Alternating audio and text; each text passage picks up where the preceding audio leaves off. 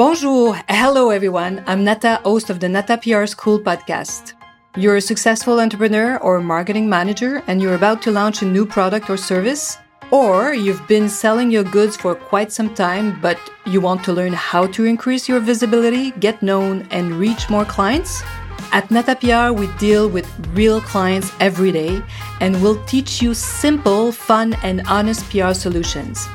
You'll learn easy steps to combine PR to social media right now. Keep listening and let's get started.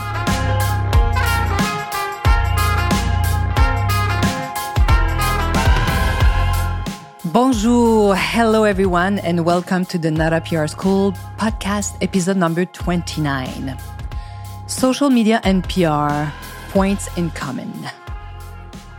I love social media, and this is what I want to talk about today, why we all need both social media and public relations, and why we combine it so well at the agency. And this is what we offer all of our clients. I like social media so much now, especially that most of our clients are using it. Most of them have a Facebook page, an Instagram account, and many of them are now looking at what's happening with TikTok. You know, they're watching what's happening over there. Why do I like these tools? Why do I like social media so much? Because now I can explain so much better what we do, how we work, and they understand public relations so much better. So as you can imagine now, there's no serious brands that doesn't have their own social media platform. And I like that our clients are super active on these platforms because by using them, they've discovered the importance of the following 6 points. And we have in common these points. The first one that I really like is that they've discovered that investing in social media needs time.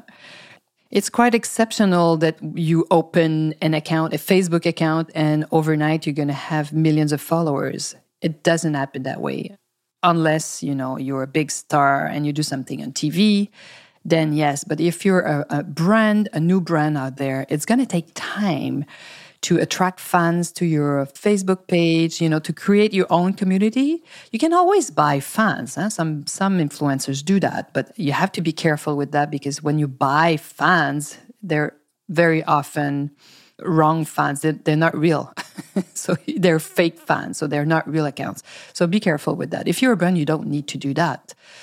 Some influencers I know in the past, and probably even still today, do that. Why? Because they want to have a huge number of fans. So some marketing people are really impressed by the number of fans they have. So be careful with that. But there are techniques to find out if they're fakes or not. So all this to say that it takes time to build a community, to attract people to your Instagram account. More now than when these platforms, especially when Facebook appeared 10 years ago, you could reach more people because, this algorithm was more flexible, was more open, let's say. Why? Because Facebook wants you to spend money and use this platform to and spend money to reach your fans, your clients, and if you're a brand. So they want you to advertise through Facebook. All this to say that it takes time to build a community and have a base of fans. The second point is now that you have these platforms, you've realized that you need to create original content. You need images, text, video, and it can become very expensive, right? So you need original content, especially if you want to be different from your competitors. The third point is you need to have this original signature. It's more evident on Instagram because some brands and some influencers too, if you've seen it, there are trends. I don't know if you remember the pinky one, the beige one. So you look at the Instagram account and it looks like a magazine sometimes. So some brands have a very strong signature. And it might be very important for your clients if you're in design so that you have this signature.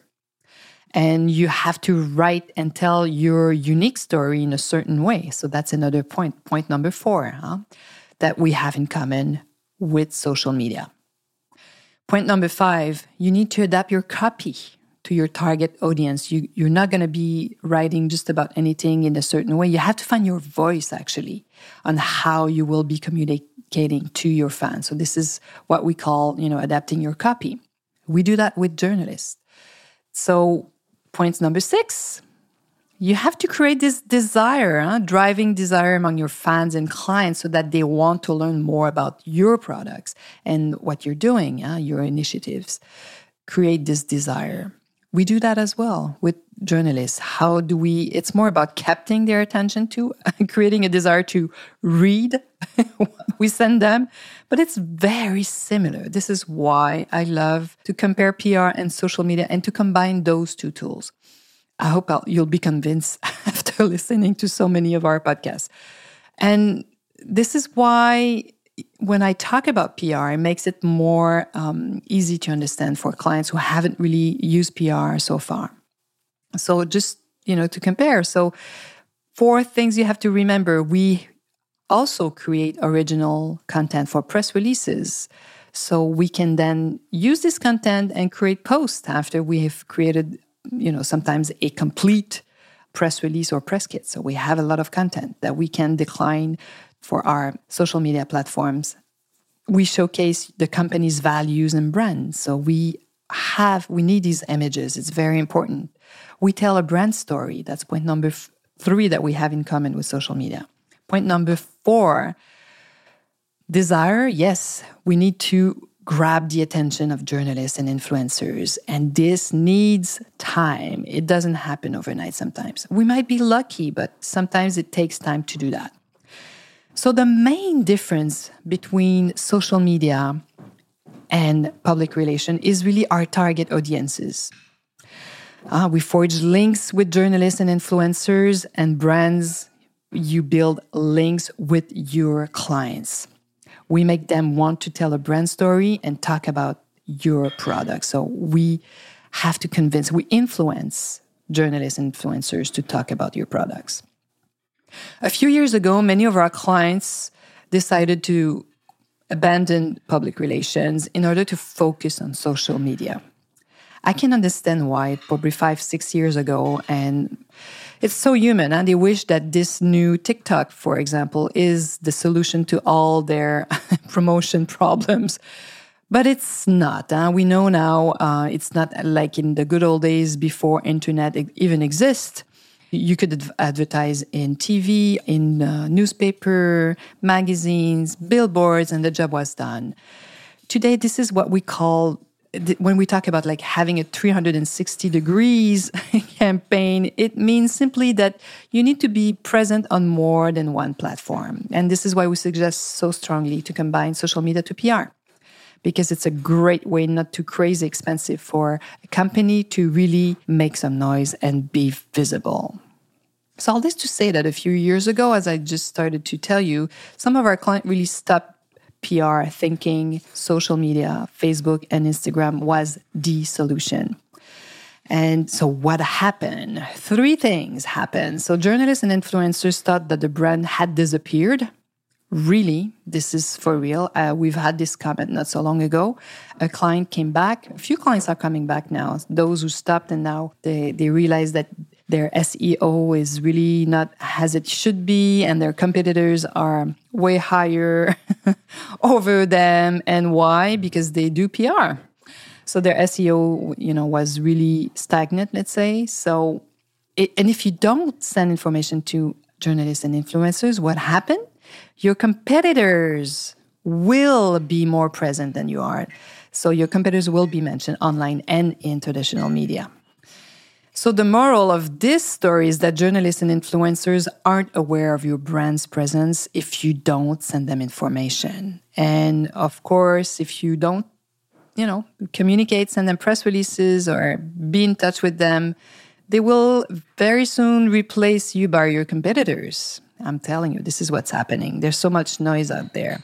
And you need to understand that influencers, the top ones, and journalists, they don't do researches anymore. They don't have time to do that anymore. So if you're not in front of them in their vision, they won't remember you. They won't look for you. So I'm really sorry to tell you that there's no quick fix. regarding your promotion. You have to choose and have more than one platform to really touch your clients and not forget part of your clientele along the way. So if you stop doing PR, you just probably abandon big part of your clients that just don't see you anymore. So it's been recommended to combine social media and public relations to maintain your presence and relevance with your clients. And as I say all the time, success leaves its mark.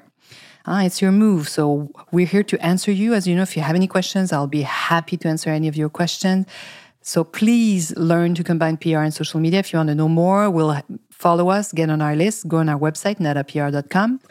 We will soon announce free webinars. So if you want to know more, we'll be happy to answer you. So I hope you've learned a few things this week, a few tips, and à la semaine prochaine. Hey, you want to learn more about how to implement PR strategies? Head on to natapr.com and get on our list. You will also receive the Nata PR model on how to create a successful PR campaign. If you want to become a client, just send us an email to nata@natapr.com. Talk to you next week. À la semaine prochaine.